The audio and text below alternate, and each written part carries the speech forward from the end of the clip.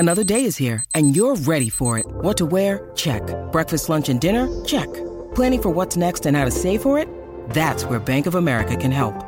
For your financial to-dos, Bank of America has experts ready to help get you closer to your goals. Get started at one of our local financial centers or 24/7 in our mobile banking app. Find a location near you at bankofamerica.com/talktous. What would you like the power to do?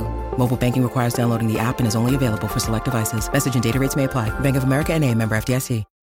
When you need mealtime inspiration, it's worth shopping Kroger, where you'll find over 30,000 mouth-watering choices that excite your inner foodie. And no matter what tasty choice you make, you'll enjoy our everyday low prices, plus extra ways to save, like digital coupons worth over $600 each week. You can also save up to $1 off per gallon at the pump with fuel points. More savings and more inspiring flavors make shopping Kroger worth it every time. Kroger, fresh for everyone. Fuel restrictions apply. Hey, this is Jeff Tomei, and welcome to Whatever, Never Mind. Enjoy the interview about Smashing Pumpkins' Siamese Dream.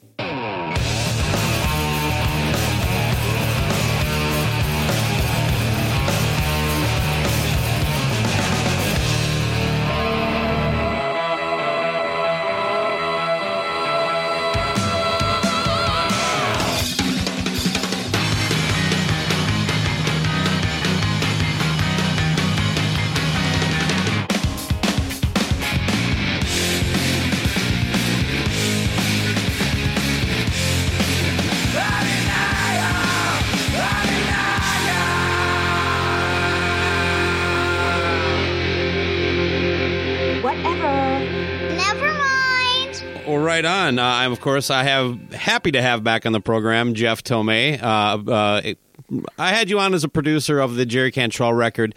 Today we're talking about Siamese Dream by the Smashing Pumpkins, of which you were the engineer on. That's correct. Yep. Many years ago now at this point. Yeah. Well, welcome back. Let's start off with how did you get the gig? Like, how were you brought in to be the engineer on that project? You know, I was really fortunate. I had been working out of a studio in Atlanta called Triclops, and Butch was basically kind of calling around trying to find some places that weren't in New York or L.A. and for many different reasons. And he needed somebody to run the studio and run the board and stuff. I mean, Butch is a competent engineer, obviously, but it worked out in my favor that I was the guy for that. So I can't tell you how fortunate I was that worked out for me. Right on. So that was your first time working with Butch then, I guess? Yep. He the funny little side note story is the guy that managed the studio and owned it. He got the call when Butch was checking out studios, and his name is Rick, and he was kind of standoffish, and he said, "Well, who have you worked with?" And Butch said, "Well, I did Nirvana's Nevermind." And Rick says, "Oh, that Butch Vig." Yeah, that one. Oh, I was confused with another one.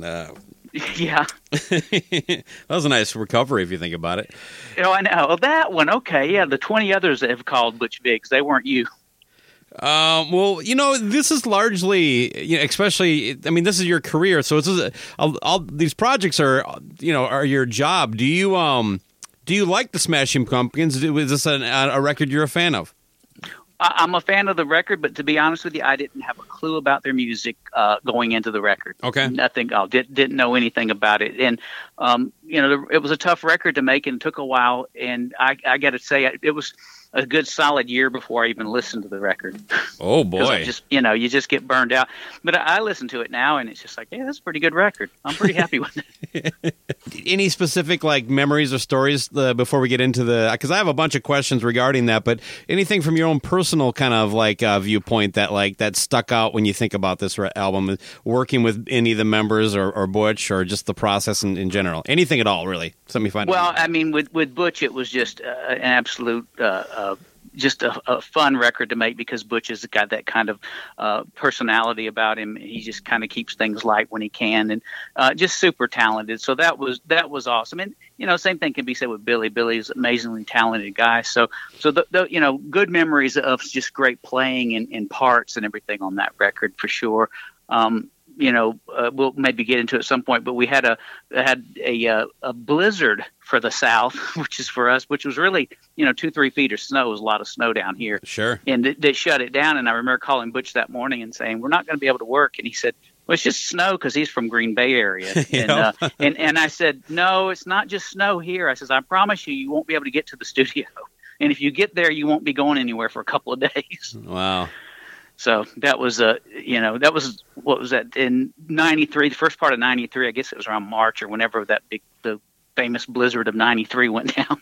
The famous 2-foot blizzard. Now, so it's because you guys don't have snow plows and stuff of that nature, right? Or the road salting equipment.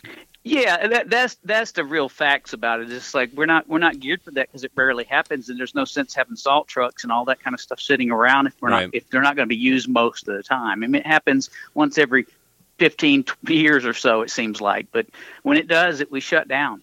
There's just nowhere to go. People can't. The roads are an impasse, because again, we're not really prepared for it. But I know it's a funny thing for you Northerners, but yeah.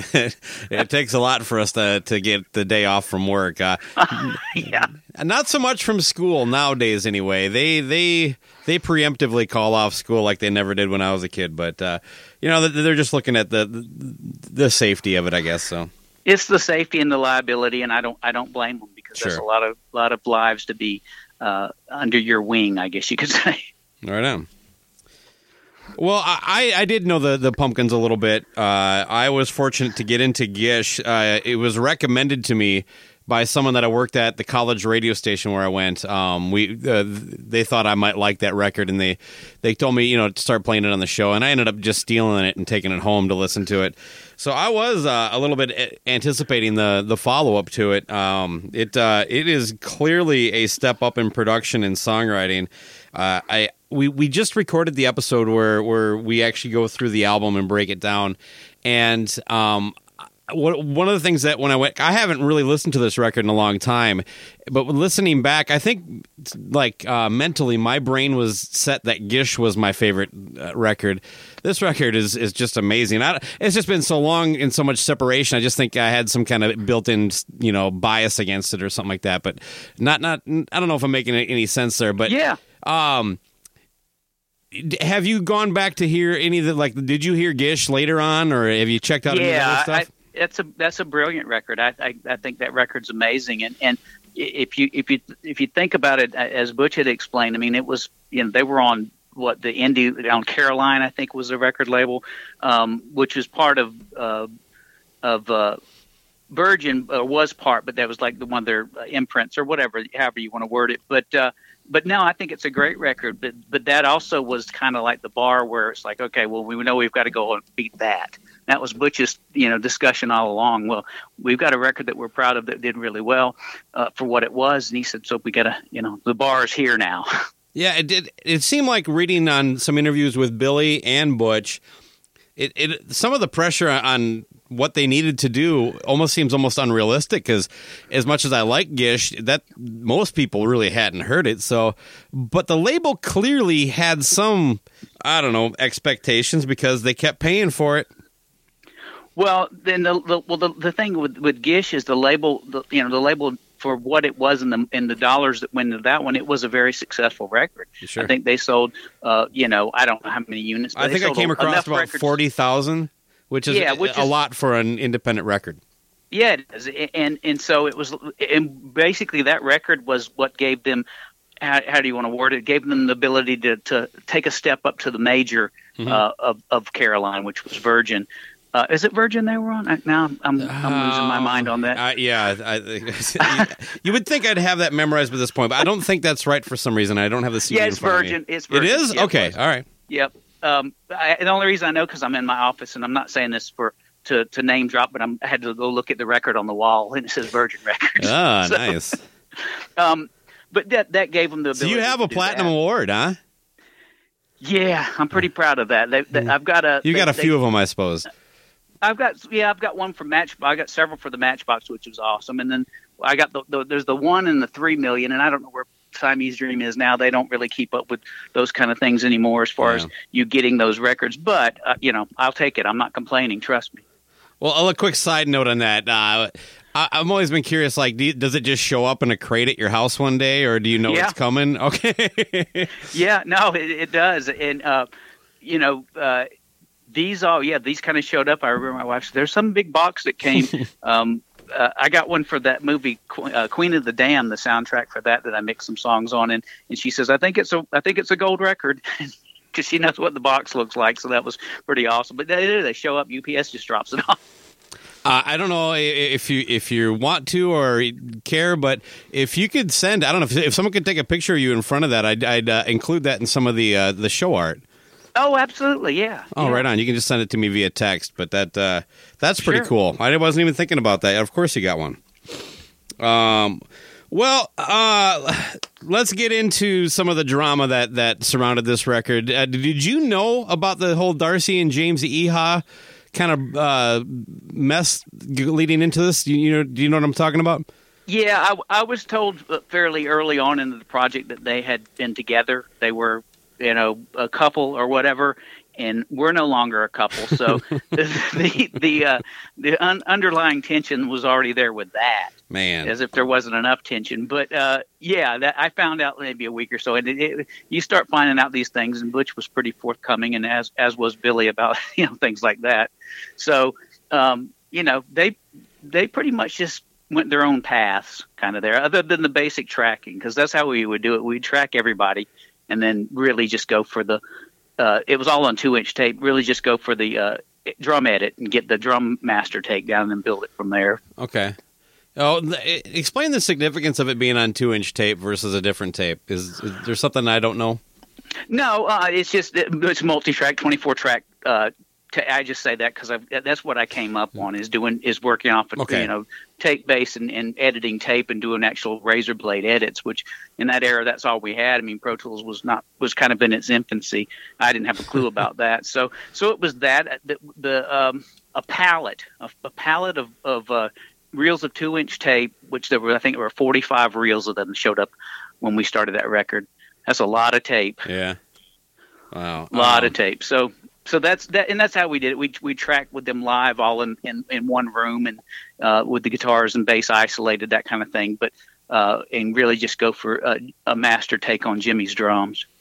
Well, let's talk a little bit about Jimmy as a drummer then, because he's got a really good reputation as a drummer. But this would have been like only his second time, recording a full album or something like that in the studio, and the first time with a big budget. What was he like to work with? Was he a quick record, or did it take a lot of takes? Or no, he was very quick, and he was a pro at that point, man. He was comfortable in the studio.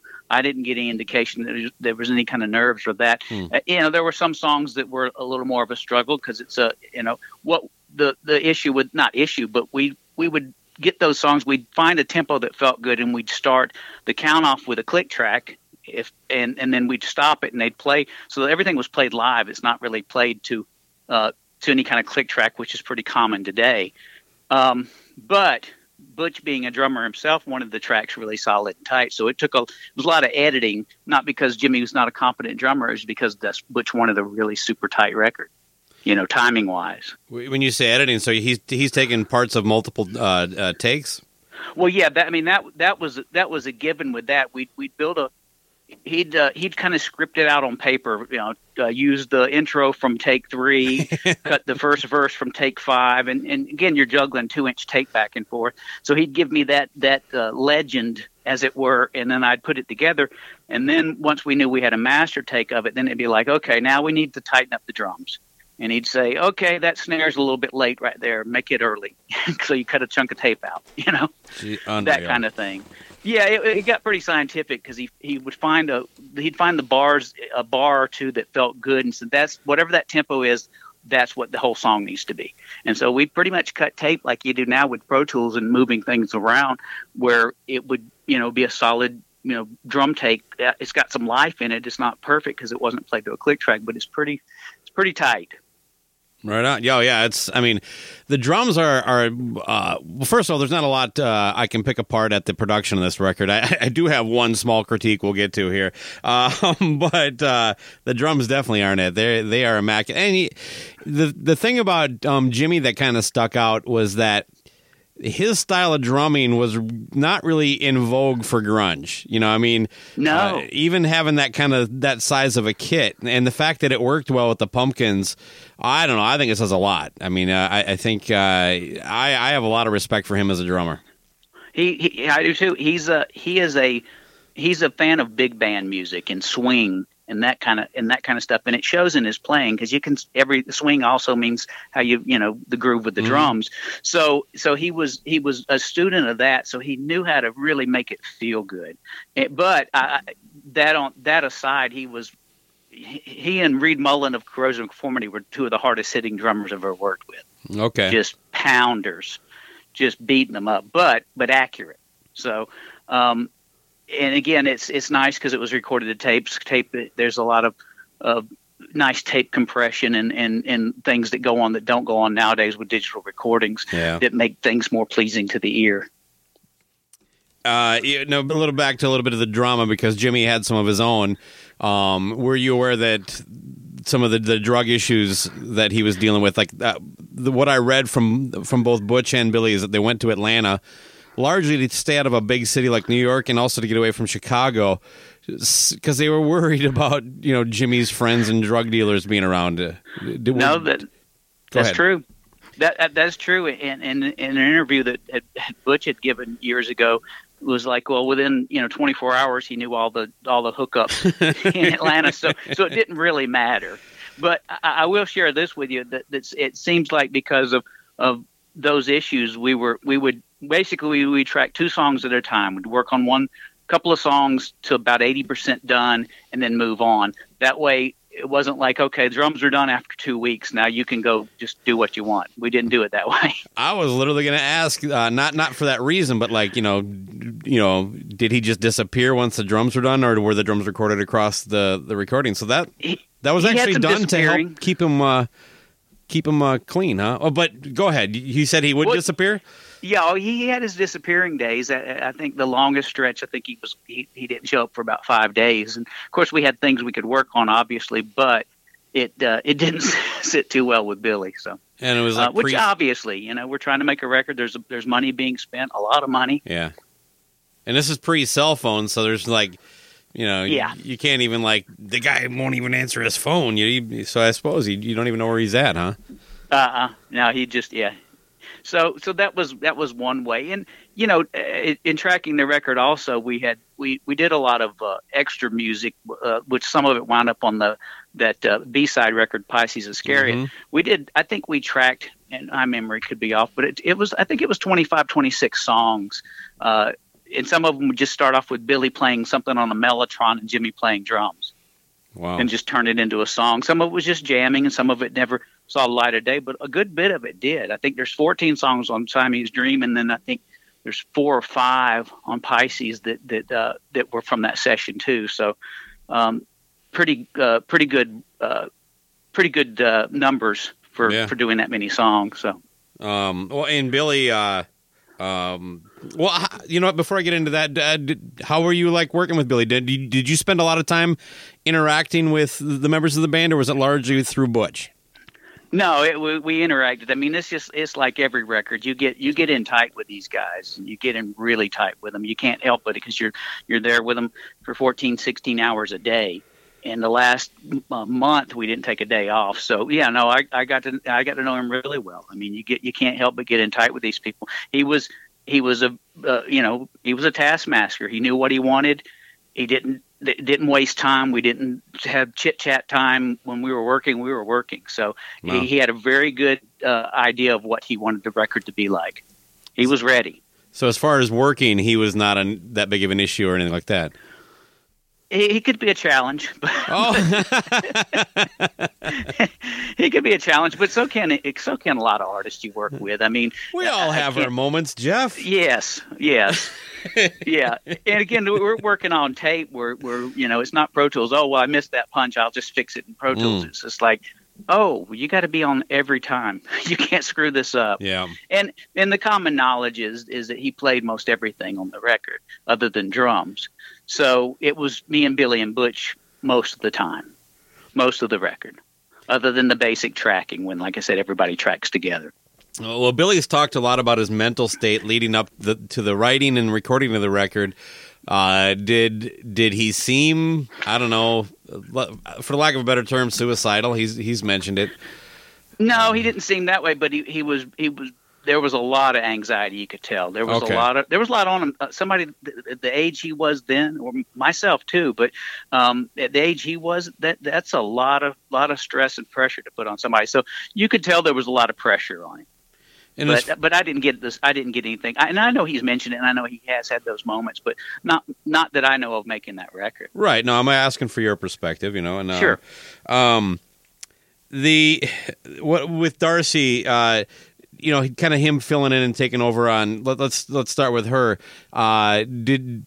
Were you there to like see her try to do anything and it just wasn't working, or? Yeah, the way it typically worked out in my memory, after the tracking, then we'd get the drums, put those together, make a master take, and then we'd go to move on the bass. And Billy would be in the control room, Darcy would come in, and he'd have her play through the song one time or so just to kind of get the vibe that whatever, and then he'd say, all right, give me the bass. And that was it. Wow. Then he put the bass tracks on. That was standard, operating for that record. Did she play in anything? I don't know why it sticks in my memory. I think there was one song. I think Luna. I think that's one that she actually played bass on. And I don't remember why, so I could be wrong. But I don't know why it sticks in my mind that there was one song on that record she played on. And she actually sang a couple little small harmony parts, but for the most part, just like with James probably put 5% of the guitars on. Okay. It's almost all him. But in fairness to Billy knew what he wanted. He was ready to make the record, and I don't know that was the same with those two. So, yeah, I've never approached that level of recording, but I have recorded 5 albums. I know what it's like to work with people. I've never not been there when something was happening, but it's kind of being the singer and the songwriter. It's almost required, where other people would be, I just want to do my stuff and then leave. And, yeah. And so I get it, especially if you're trying to really create the specific thing. How much time are you going to fuck around with someone that clearly doesn't seem to have the same level? Let's just say ability or commitment. Who knows what it is? You know what I mean? But yeah, I've never really harped on him too much for that. It wasn't like he brought in Steve Vai to replace James Hia. It's still a member of the Pumpkins playing it. Yeah, absolutely. And there were a couple of times when there would be a part, and the conversation was, well, that part doesn't work. I told you months ago that part didn't work, and it'd be, well, that's the part I have. Okay, well, I'll do it. So were they ready? I don't know how prepared he was super prepared, but again, he's the songwriter, singer, and all that. So he should be. But I look back on it as, you did for any record, you do what you have to do to get the record done. Because the label doesn't care about any of that stuff. They just want a record done. Sure. Hey, I thought of something when you were talking about the drum master track. So you get them all in the room together. You record the 3 or 4. Like how many? Well, that's maybe I'll start there. So let's say we'll start with one song, Cherub Rock or whatever. It doesn't have to be that one, but typically, how many drum takes would you record, but that you would end up splicing from?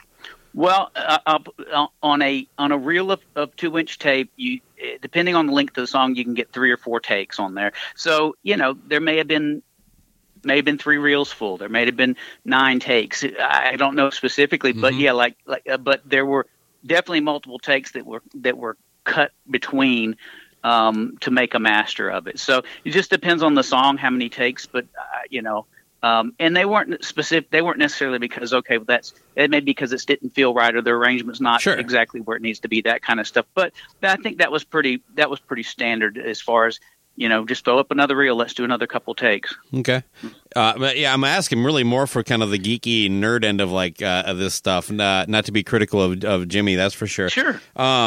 So then Butch listens back, and how long does it take for him to listen to all the takes and make his notes? Well, and see, that's people say, how does it take so long to make a record? Okay, well, you do it. You get the takes down. So say you did 3 reels of takes. You got 9. You have 9 takes of that. All right. Then you have to go through each one, take notes, pick out what part. So that's you're talking about a day. Right. You're talking about a solid day. To me, it sounds very arduous. Yeah. It is. It'd almost be easier to just say, Jimmy, play it 40 more times, and we're just going to get one good one. Yeah, but here's the thing: is again, Butch is a solid drummer, and it's so subjective. What he's hearing and what he wants to get out of something might not be. It may have felt fine the whole take, but it's just not. It's not record worthy in Butch's mind, I guess. And I'm not suggesting that I'm right. I'm just like, I love the breaking this thing down. So. It's and then so then you so he gets his legend charted out, and depending on what time of day it is, I'll start cutting on that. But that's to put the master together, that's another couple of hours, depending on how many takes we have to go through to make a master. Once we get it together, then you spend another couple hours trimming it down, saying, okay, that snare's a little late. Let's make that feel better in the pocket. Let's make it a little early. So you're looking at probably 2 days there. So the initial trim down, like when he gives you your notes, you can do that in a couple hours? Yeah, I got where I could put together master tape pretty quick. I'd been cutting by that point. Fortunately for me, I'd been cutting tape for a good 10 years in studios, because that's what we had and that's what we knew. So I'd gotten pretty good and quick on that. And then it was the fine tuning stuff that took a little more time. Right. To get it to feel right from top to bottom. So in both times we've talked, I don't know if you remember, but I've all of a sudden stopped and taken like a sideways thing into this tape trimming thing. Man, I'll tell you what, if I'm ever in Atlanta, I'm going to look you up and you can give me a demonstration. Well, I don't ever want to cut tape again, because Pro Tools is so easy. And if I think about it now, I think, how did we do that? It was pretty involved, but if it's all that's how you make a record. That's what it was for us. It was like, okay, that's how you make records. Well, a little bit about a question about Butch. Now, see, you kind of have quite a bit of drama going on between. It doesn't sound like Billy's personal issues were affecting the recording too much, so we'll skip that. But you got Jimmy with all that stuff, and then of course Darcy and James not really getting a chance to play, and then of course kind of not really, they're not really wanting to talk to each other either. This seems kind of chaotic considering all this stuff. What was Butch's demeanor like during all that? Well, and as was saving grace to it, Butch took the whole other tact. It's just like, I'm just going to be laid back and chill. And I don't think he's trying to be that way. That's just that's the Butch I know. Yeah. He was completely the opposite. Billy could get intense, and then more intense and angry about some things. He would get the calmer Butch got, and the more like, okay, well, we'll make this happen. He was just super chill with most things. So it wasn't like, for me, it was a good middle ground, because if it were on both sides, all that, anxiety and all that pressure, it would have been even harder to record to make than it already was. That was a good balance, basically. It was a great balance. He knew how to bring Billy down a notch when he needed to, just by being, Butch, being just chill and okay, let's make this happen. Let's do this. Let's try this. That kind of thing. Instead of getting there and play it, and it better be good. What kind of thing would set Billy off? What would he get angry about? It just depends. I remember one specific thing where, again, this is on tape, so everything you do, you're punching in, punching out, and he's playing a bass track. And there was one spot that was a tough spot to get, and we probably punched in 30 times in that spot, and then the 30th time I was late on the punch and missed it. He said, "Are you going to make me play this all day?" like it was me that was slowing up the process. Yeah, you fucked it up at that point, though? Yes. Yeah, I did. And then he said that. I had a pencil in my left hand and I was about to snap it in two. It's like, But, that's part of it, too. You that's what it's like it's like a 4 or 5 month marriage with making records. You're in there that tight with people for that amount of time, and then the breakup at the end. The record's done. Okay, we're breaking up. So spending all this time, was there ever like a day or a dinner, or maybe like, I don't know, going bowling or something that you would spend with them outside? No. One exception, I think we had a cookout one day. The Vince was like I forget Vince's last name, but he was like Billy's right hand guy. He did the guitar teching, he did the running, he did everything. Okay. He was Billy's guy. And we were working one weekend, and they decided there was a back patio out the back of the studio, or really it's just a loading dock, and decided they were going to have a barbecue with brats and stuff like that. So, but I mean, we were working around that. It wasn't like we stopped for 3 hours, you know? Yeah. So while Vince was cooking, and once it was ready, then we had our lunch, and that was it. But for the most part, you know, everybody was kind of, all right, we'll take a 15-minute break. Let's grab a sandwich real quick. Right there was not a lot of free time. Okay. Let's get into the record a little bit. Now, you mentioned it yourself. I've read leading up to this, too, that the days would be like 12 to 14-hour days. Is that 12 to 14 hours for you as well? Well, there's more than that, because I'd get there before. I always say being an engineer is like being in the Marine Corps. You're the first in and last out. Sure. is the comp quote I've always heard. So you're there, you know, hour before, and if you're having to make rough or whatever things at the end. So, but, you know, so the days could be, you know, solid 16 or 18 sometimes. It just, you know, it's definitely a career field, and it was better for a younger guy that I was then, in having that energy, because there's long hours, long days. I used to say, you know, if you think about somebody that works an 8-hour job, if they went in at the end of their 8-hour job, they were told they had to work another 8 hours, people would say, what? You're crazy. But it wasn't anything for us to work those kind of hours. It's just, that's what engineers did. That's what making a record was about. You put in a lot of hours. Most studios book by the day, and they don't necessarily limit the hours. And so it's just like, let's get as much done as we can. You know, you don't ever thought about that. I think for the artist, it probably isn't that big a deal. They're into it. They're always connected to it, you know, with a certain amount of emotion and passion, but not necessarily the people doing all the work. That would be that's a very fair. I think it's a valid comparison. Like somebody working a regular job, working 8 and saying, "I need you to do another 8," and then do it the rest of the week too. Another analogy, and it still goes on to this day. Say I have a band in the studio today, and there's 5 guys. Mm-hmm. So we get a drum track, and then I put it together of whatever edits in Pro Tools. Then the bass player standing behind me, ready to go. When he's done, then the guitar player is ready for his rhythm, and the lead player is ready. And so I was like, there aren't any breaks really, unless you just. I do it at my age now. I said, no, we're taking a 15-minute break or whatever. But then it's like everybody's waiting in line to keep going, and so the guy in the chair is still in the chair the whole time. The bass player's done. He's sitting in the lounge watching television or something. So, you know, that kind of vibe. But again, I'm not complaining. It was my chosen profession, and it's just like there's a lot of work. People don't realize what kind of work goes into making a record. So, what are James and Darcy doing during this time? In the lounge watching television most of the time. No, seriously, that was it. No, I believe you. Because I mean, what would they do? I mean, like I said, the few times that James put a part on or played a part. He did play one of the intro guitars to Mayonnaise, which was a challenge in itself, because it was a cheap pawn shop guitar he insisted on playing, and the intonation was terrible. So we pretty much spent a whole day, 12 hours to get that one intro part. Well, and you're just talking at the very beginning there, not that squeaky thing that goes through there. Just that clean, yep. Wow. Well, you brought up Mayonnaise, possibly my favorite track on the record. You have to know that high pitched squeal I'm talking about between a little, you know. Another pawn shop guitar. It was called a Kimberly, I think it was, that Billy was playing, and the pickups were just microphonic. So we had him play in front of his cabinet, and he could control that feedback. But that's it. It's just feeding back through the pickups in those stops. I listened to it in preparation for this, and I specifically listened to that part. It is amazing how, because I assume that there's some layers to it. The rumor is that there's hundreds of guitar tracks in this thing. Either way, but the fact that it's very consistent, perfectly timed, but also slightly different every time is amazing to me.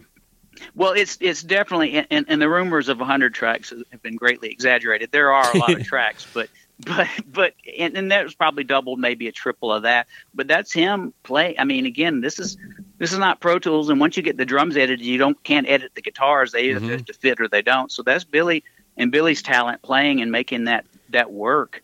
and locking in and getting the double track to that. And a lot of it was always through some sort of pedals, and the Big Muff was his main pedal, and those are noisy. Yeah. They're loud, they're gainy, they're noisy. So rather than, like, I keep going to Pro Tools because that's how I work in now, where you can just say, I'll just clean this up from here before he started playing. Well, this was like you had to keep the mutes on the microphones till downbeat there, so everything stayed clean because, again, that's how you did it then. So the noise and the volume level of the Big Muff rhythm guitars was just crazy. So that guitar was used just to make that noise? No, that guitar, he's playing the whole rhythm on there. Okay. Yeah. All right. No, that's it. That's him playing, but that's him hitting those stops like that and working that microphonic pickup to that feedback. He basically played the feedback in the holes, which is great. He's playing the whole thing on those. And I don't know if it was in vogue for in alternative bands or whatever you want to call them back then, but it seemed like a lot of them would come through playing just the crappiest guitars. Yeah, it definitely was in vogue, yeah. Through good amps, but they played, and I'm thinking that the one that James played was called a Kingston. Never heard of it in my life. He said, I paid $85 for it. Yeah, I can tell. That kind of thing. And then Billy plays the Kimberly, but that's a signature. That's signature in that song. Everybody talks about that Mayonnaise, that song. It's such a killer tune. Any chance Mayonnaise was a working title that he just never came up with anything better? That I don't know. It was always Mayonnaise. I don't know. The one interesting footnote is we were jamming on just like one of the little B-side jams or whatever, and we're using track sheets back then and labeling stuff. So, all right, Billy, what's this song called? And he said Melancholy and the Infinite Sadness. Oh, really? Which became the album title. And had no relation to that, but that was the title. And when that record came out, that one I was like, oh, that was that B-side song. Oh, so do you remember what B-side? What did that ever get released? I think it was one of the throwaway ones that never saw the light of day. Okay, all right. I think. I mean, again, I could be, but I don't think it ever made. I think he just threw that title out. But yeah, back to Mayonnaise. It was always called Mayonnaise. It was always Cherub Rocket. It was always Today. It was always Rocket. I don't know any of them became. Whereas on that Corrosion record I was telling you I did, they were all working titles. When the record came out, I said, I don't know any of these songs. Wait, even when it was done, huh? Like they still had. Well, when it was done, I said, yeah, I remember. No. I mean the recording of it. Yes. Yeah. Crazy. Oh man. Well, I got a question about Disarm that's very specific. You know, at the it's like an underlying cello kind of dun dun dun dun dun dun that goes through the verses. Do you remember? That's what it is. Oh, damn it, Jeff! I had myself convinced that it was actually like a layered acoustic picking that just because you built so many up that there was like this cello kind of sound to it, but it was an actual cello, huh? I know there's other strings on it, but. Well, the acoustic is doing the picking, but what you're hearing that's a cello, and the interesting thing about that song is that it was a violin player and a cello player. Okay. The cello player was a friend of Billy's from Chicago. The violin player at that time was the violin player in the band Kansas, and David Ragsdale was his name. And so they came in, and there weren't any charts. Usually with string players, you got to write charts. Billy said it was guitar. The good thing about David Ragsdale, because he was a rock guy, he could take what Billy was doing and chart it out. So he charted it out for the cello player and for him. And we used a whole – I don't know if you're familiar, but you have an A reel, a master reel, then you have a B reel that you lock together. And that gives you 48 tracks typically. Well, we went to a C reel because we needed to have room for the strings. So we took a mix to one of the 24 tracks, just a stereo mix. We probably did 20 overdubs on the strings. It's a lot of layers because it's two guys, and we wanted to make it sound like an orchestra. No. So, a lot of layers. That was a song on First Spin that I knew was going to be gigantic. I mean, it's just it's just too good. Well, we knew from early on that, and Butch said it from almost day one, that Cherub Rock was going to be the first single, without a doubt, no matter what. And usually that's not really said. Usually you just kind of see how the songs shape up. Oh, really? Okay. What seems like the best. On a lot of times, sometimes people go in with preconceived notions, but that was always going to be it. So even added pressure to making that song really stand out. It was like, this is going to be the first single. Okay. It better be great then. Yeah, I mean, it's good enough that I'm sick of it, and I think it's a brilliant tune. So, that one did it got a lot of play. Rocket's my favorite song on the record, which really? I don't think it ever became quote a single, but because there was Today, which we knew that was what they wanted for the first single. The record label really said that's too pop. Yeah, nope, that's not us, not to start with. And then it became a single, and Disarm. I forget. There were probably at least 3 singles I know of off that record. So, yeah, I mean, those are definitely those 3. I'm not sure beyond that. Today never really connected with me. At the same time, I think it's brilliant. It's like I can separate my personal taste from it and still accept that I get why people love this tune. This is just so perfectly written, and it's not easy to say something as simple as "Today is the greatest" and also make it that kind of relatable and with that hook. You know what I mean? I agree. Yeah, and that was interesting in the texture in that we cut between 2 different kind of drum sounds. We had for the verses, it's a real dry. We dried the drums up and had them in real smaller kind of space. And then so we did takes where the choruses the rooms opened up and it's big, rock and roll Bonham kind of room. And it's not that extreme on the record, but I do remember that being cut together like that. And so they were tracked differently. Yep. And then that's just one of you going making the master track magic that you do. Yep. Let's take the more live drums. They're going to be the chorus. We're going to cut those in there. So, and that clean amp is this pieced together thing that one of the techs at the studio owned, and that became that signature kind of clean sound there on the main one, on the intro and the verses of that.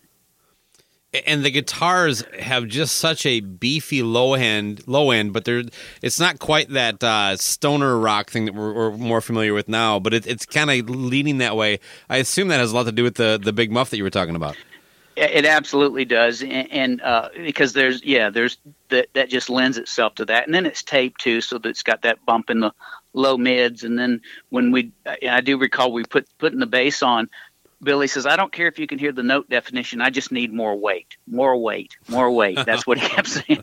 So it was all about having that. So the bass also carries a whole lot of that too, but the guitars, they're pretty beefy sounding. The most guitar tracks I recall was the song called Hummer. Uh-huh. And it's not because there's that many just are playing at the same time, but there were a lot of layers and overlaps and stuff like that. So tape can be a challenge because you don't have these endless tracks like you do now. It's like, okay, we got to plan this out. I love Hummer, by the way. That's a killer tune. That's a great song. I told Butch when they left, I said, "This is going to take you a week to mix this one." He says, "Nah." And then he sends me a fax back in the fax days, and he said, "We've been working on Hummer for 5 days." Because it's just dense. There's a lot of tracks on that. What's he doing sending faxes? You got to get in there and mix this.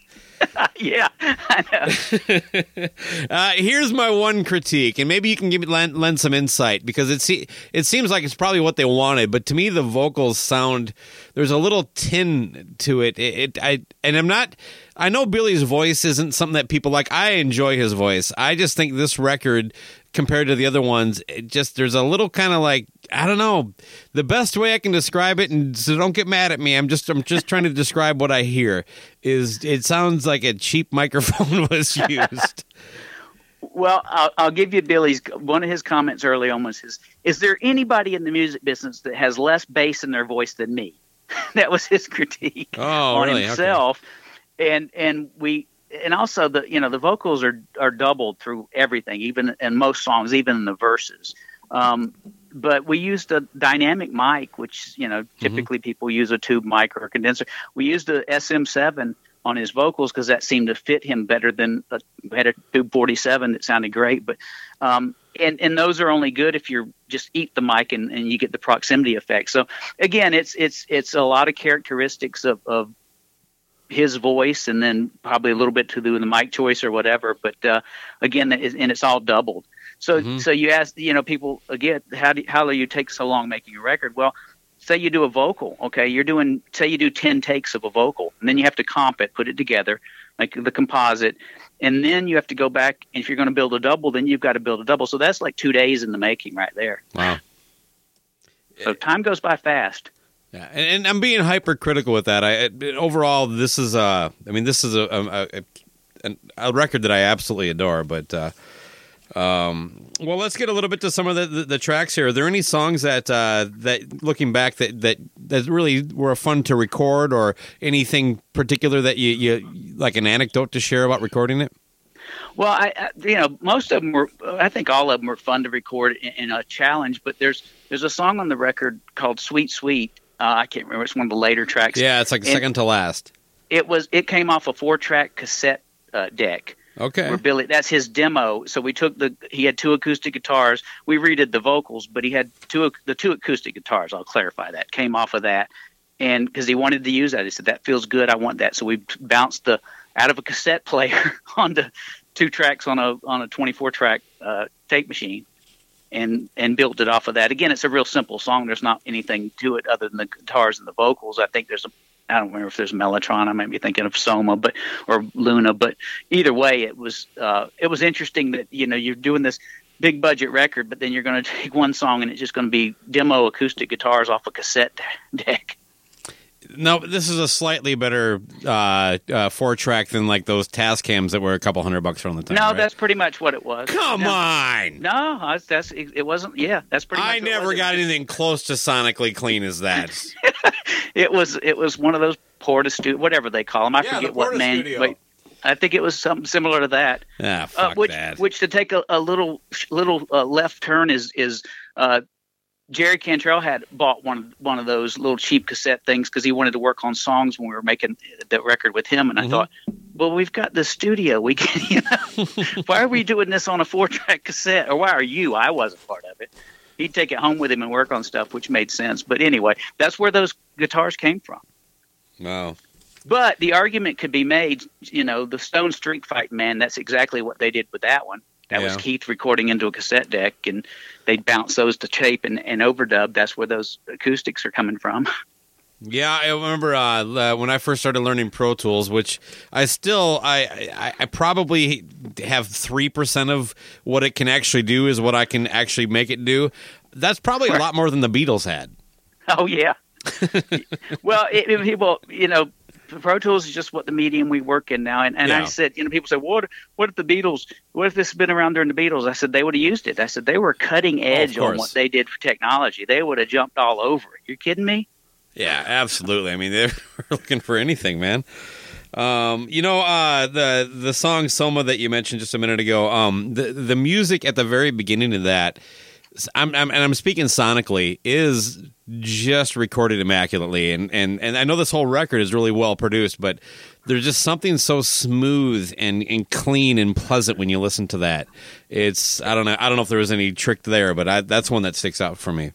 It's just the vibe. It is such a chill vibe on the song anyway. Yeah. And it's just again, it's capturing that emotion, which is why it's important. I still think to this day it's important if the band can track everything live, even if you don't keep anything but the drums, then they still have a certain feel. It's better to keep everything you can, but anyway, it's all about the feel. That song just sets a great emotion, I think, too. Any stories about like some unconventional recording method? I mean, as we're speaking, we just learned that the passing of Eddie Van Halen last night. He was known for just destroying guitars and putting them back together, and doing a lot of kind of weird stuff. He used a drill, at the beginning of a song in the '80s. Anything kind of out of the box, something where you basically in the process of recording the album, it was invented for. Yeah, and it was on Pisces Iscariot, but it was cut during that session. It was a song called Pissant. Okay. And the drum sound on that is our drums through a microphonic pickup in the guitar. You can listen to them, and they just kind of have you check the song out when you have time. Yeah. I used a guitar as a microphone. Wow. And it's that same guitar, it's that Kimberly that Billy played on Mayonnaise. It was just so microphonic, so we set it up in the room like a room mic for the drums. That's amazing. And it just sounded so nasty and just was so awesome. so lo-fi. So, there's the sitar. Sitar was a choral sitar, which is the electric version of one. But Billy had a real one. He brought it in, but we never even took it out of the case. We looked at it. Oh, that's interesting. Boy, it's big. Do you know how to play it? No. Okay. So it was there for vibe, I guess. So was during the recording process, is there any type of this? And this album in particular sticks out to me because it seems so involved. Although the last record I talked to you on took forever to record too. But is there any downtime for you just being as the engineer? Do you get kind of a little bit of a break while they're muddling through something? Or no, there wasn't. There wasn't any work these things up. They did know their arrangements enough. Everybody. But there was never, there wasn't that. I take that back. The only downtime we had was they came in to do some sort of interview. MTV was going to interview them. And I don't know if I'd shared this story before, but when we were talking prior. But anyway, they were going to dress up in these costumes. The band was that looked like the Three Little Pigs. Had these big kind of paper mache heads, giant heads. Well, if you there's a DVD out called Euphoria. Yeah. That's on that. That's me and Butch wearing the pig heads and sitting by the console because the band refused to wear them the day it happened because they'd gotten in an argument the night before. Jesus. So Butch just hands me one here. So we're playing back the song today and dancing around in the control room with pig heads on.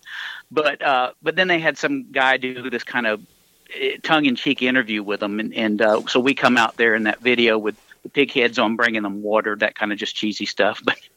But that's the closest thing to a break that we would get. Okay.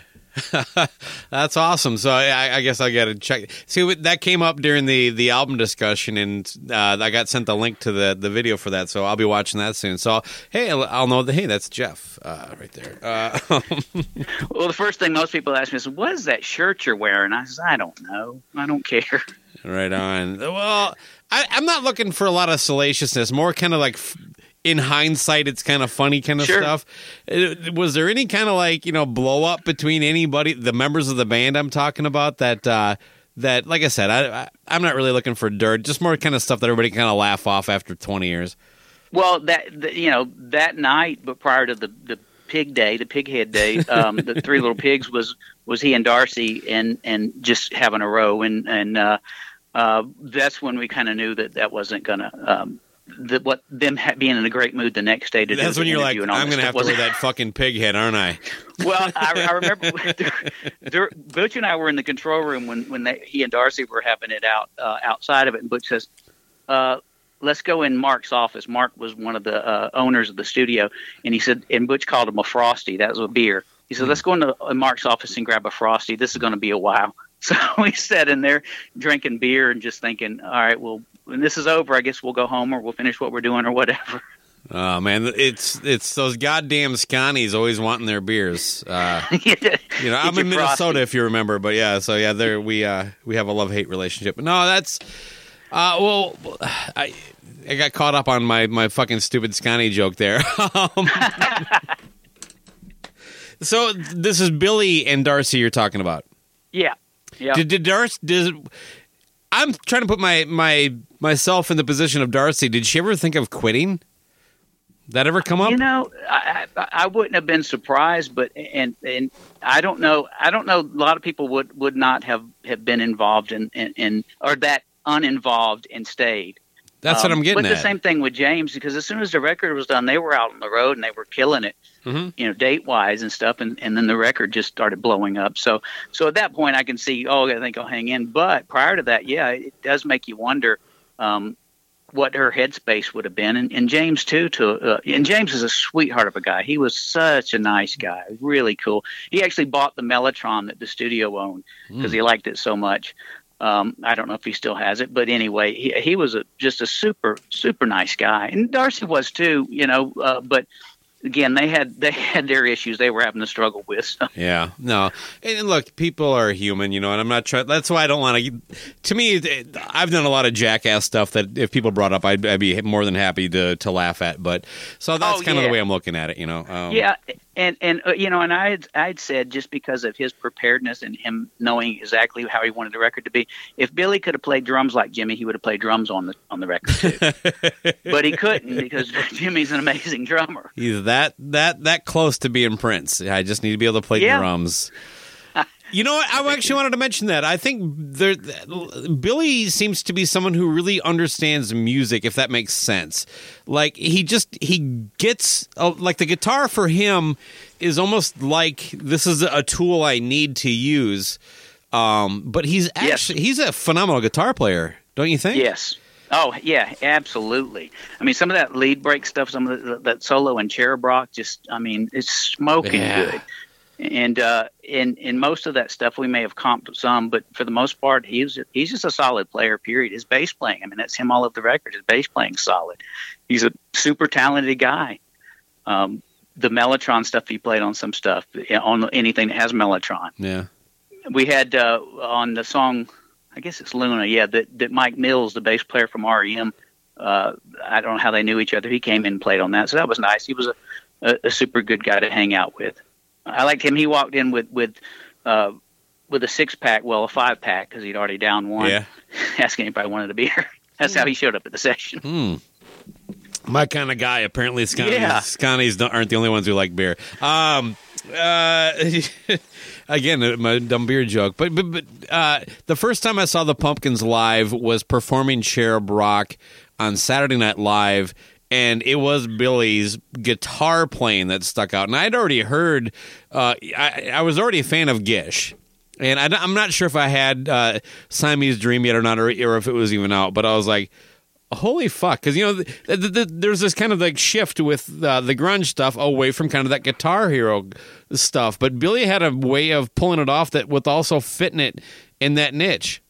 Well, yeah, I remember him commenting on that what you just said about it kind of not being in vogue, but he didn't care. He knew what he needed to do, and he knew what rounded the songs out. And it's like, again, that part of that song is about, not following and or people that do, and the whole shoegazer crowd and all that stuff. Yeah.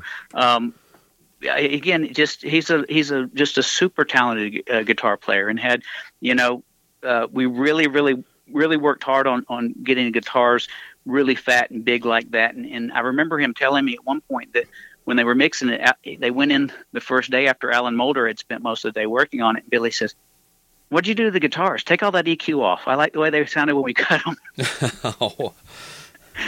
So anyway, but with tape, I mean, here's the thing about it. Tape loses the high end, like the first time you run a pass past it, over the head. So we used to compensate. So the more it sits, the more it's going to start degrading. It just does. That's the nature of the beast. So after 4 months or 5 months, however long to make that record, that some of that stuff sat on tape for a while. So I can imagine Alan Moulder saying, "I got to brighten these up a little bit." Yeah. Is there any chance that maybe Billy has some low-end deficiency in his hearing? Yeah, I know, because for him he would be sitting on, he did bass pretty much sitting on some cabinet in the control room. Wow. and would just sit kind of cross-legged right up his ass, and it's just like more. Well, no, it wasn't on. It was mic'd outside. Oh, okay. But that was just what he used as a chair. And I remember him sitting kind of cross-legged, and then he just kept saying, "More weight. I want more weight." Okay. Well, he's probably just knew what he wanted. I'm making a dumb joke, but well, what about you? Look, when was the last time you listened to the record?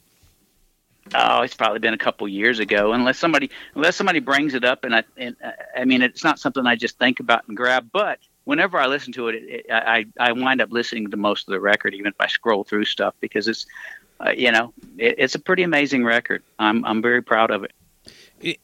Music has that way of kind of like when you hear it, it takes you back to certain moments and memories of when you connected with it. Does this actually, I mean, you were fortunate enough to work on it, while it was being made. Does it take you back to that?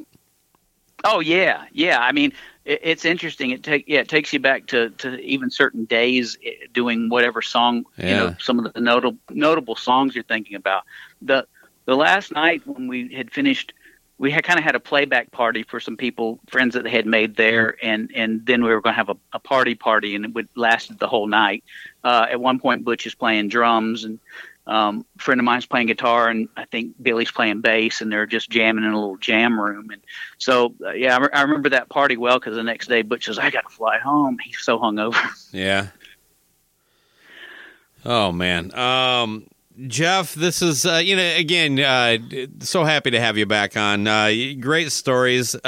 Did we skip over anything? Is there any song tracks you want to get into, or anything in particular that you'd like to kind of highlight? Well, no, I mean, I think that, like I said, Rocket's my favorite, and that we had a bunch of interesting pedals, and there's this kind of vibrato thing on there, and it was called the Vox Repeater, and it was just I'd never heard that before, and it was kind of a one of a kind. Billy probably bought 100 pedals in during that. I don't know, we used even half of them, but they were all out in the room. There were a ton of them. Mostly the big muff and some different kind of phasers. The micro synth was a big pedal that was used a lot on that record to make them. That's why some of those guitars sound like keyboards. Wow, I love that outro. I shall be afraid. Oh yeah. I mean, it's a good. It's such a great dynamic record. It really does take you on a journey, I think. Just the energy when it blasts in. It's an album from. It's sequenced beautifully too. Was that Butch or Billy? That I don't know. I would tend to say it was a combination of both of them, but probably pretty. I'm sure Billy had a pretty good idea how he wanted things to lay out. I've never been good at sequencing records. I just put the good stuff up front. But well, you mentioned that song "Sweet Sweet." It's kind of actually a bit of a throwaway tune, but when you listen to it in the process of this album, it's perfect where it is, and it needs to be there. Yeah, it definitely serves a great purpose. The what's the song that's really long and dynamic? Is it Silverfuck or it's Silverfuck. Geek USA. Silverfuck. One of Silverfuck. Yeah, yep. And so that's some amazing up and down dynamics that Jimmy's playing in there. That it's just top notch playing, just top notch. We probably didn't give enough praise to the playing of his drums in this record, and it showcases him, but it never gets in the way. I mean, he has a great instinct. For playing for the song. That's always the challenge: playing for the song, not for the ego. And did you know that Courtney Love says every song other than Space Boy is about her? No, but I knew they had a relationship prior. So. Well, all I can say is Space Boy was written about Billy's, is it his brother? It's his brother, Yeah, but everything's written about, right, okay. Yeah. Did you ever meet her? You keep thinking that. Pat her on the head. You keep thinking that. Yeah. Did you ever meet Courtney? Oh yeah, boy. Because they did the whole record, lived through this at that same studio. I didn't do it, but I was around a little bit during that and got to meet Kurt, which was kind of cool. But that was another movie for those poor guys that did that record. There was a duo that did it, and I remember she said one day, she said, "I just want you guys to know you weren't my first choice for producers. And as a matter of fact, you weren't even my second choice." Dear Lord. Yeah. She's a lovely lady. Anyway, Jeff, honestly, I really enjoy our conversations. At some point, maybe we'll talk Corrosion of Conformity, because those two records are freaking staples on this show. I don't know. Good. Yeah, that's got some fun stories. So yeah, Pepper Keenan is kind of a hero for both of us. Oh yeah, I love Pepper, and again, that was my second hardest hitting drummer was Reed Mullen. I'm sorry to hear he passed. A year or so ago, 2 years. Anyway, amazing player. And you made a great point. It's not just about hitting hard; it's about being able to do it and be right on time too. So, I don't know, for what it's worth. I mean, for music nerds, I think they're going to get a lot out of what we talked about today. Oh, good. Glad to help. All right. Thanks for your time, Jeff. You have a good evening. All right. You too, Jay. Bye.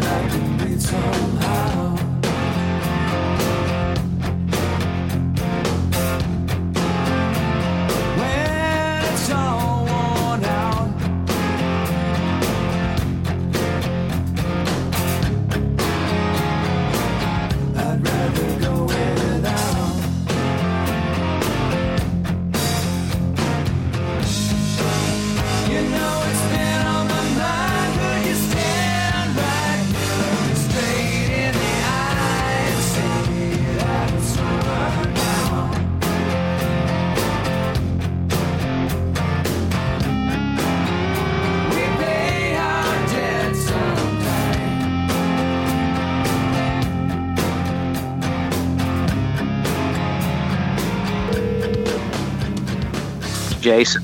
Hey, what's up, Jeff? You're always prompt, right on the hour. Do you need a minute? I can call back. No. Not at all. How you been? Not too bad. You? Been good. Staying busy, trying to. Well, that's good. The Eddie Van Halen news fucking crushing me a little bit. Yeah, that one hurt. Yeah.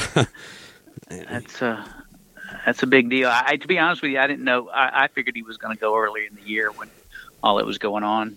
I kind of told my wife, I said, he'll probably be the first one that goes, but he wasn't. But anyway, just sad. Yeah. Whatever. Did you ever get a chance to run across his path or work with him or anything like that? No. My partner in the studio, Jesse Dupree, had been the 5150 and knew those guys from the periphery, but never. I don't think they ever played with him or anything either. So I would have loved to have met him. Yeah, me too. What a talent! What a talent! Yeah. No. Yeah. Well, I mean, he made it clear I was never going to be as good as him pretty early on, but I still found a way to be inspired by his music. So, and that's enough. That's what so many people have said. So I can't play like him, but I sure was inspired. It's NFL draft season, and that means it's time to start thinking about fantasy football. FantasyPoints.com features industry-leading experts and prognosticators using proprietary hand-charted data to help you score more fantasy points. FantasyPoints.com is the place to go for whatever kind of fantasy football you play. Whether you play fantasy football, daily fantasy sports, or do a little bit of everything, Fantasy Points has the meticulously researched content to guide you to victory. And why wait for the fall? Fantasy Points also covers the new spring football league, the UFL. Join the guru, John Hansen, Scott Barrett, Joe Dolan, and other massive names in the fantasy football universe with an exclusive offer. Use code Pantheon for 15% off any Fantasy Points package, including the all-in package, with access to every article, tool, and data nugget that Fantasy Points has to offer. That's FantasyPoints.com and code Pantheon for 15% off at Fantasy Points. FantasyPoints.com, code Pantheon. Score more fantasy points.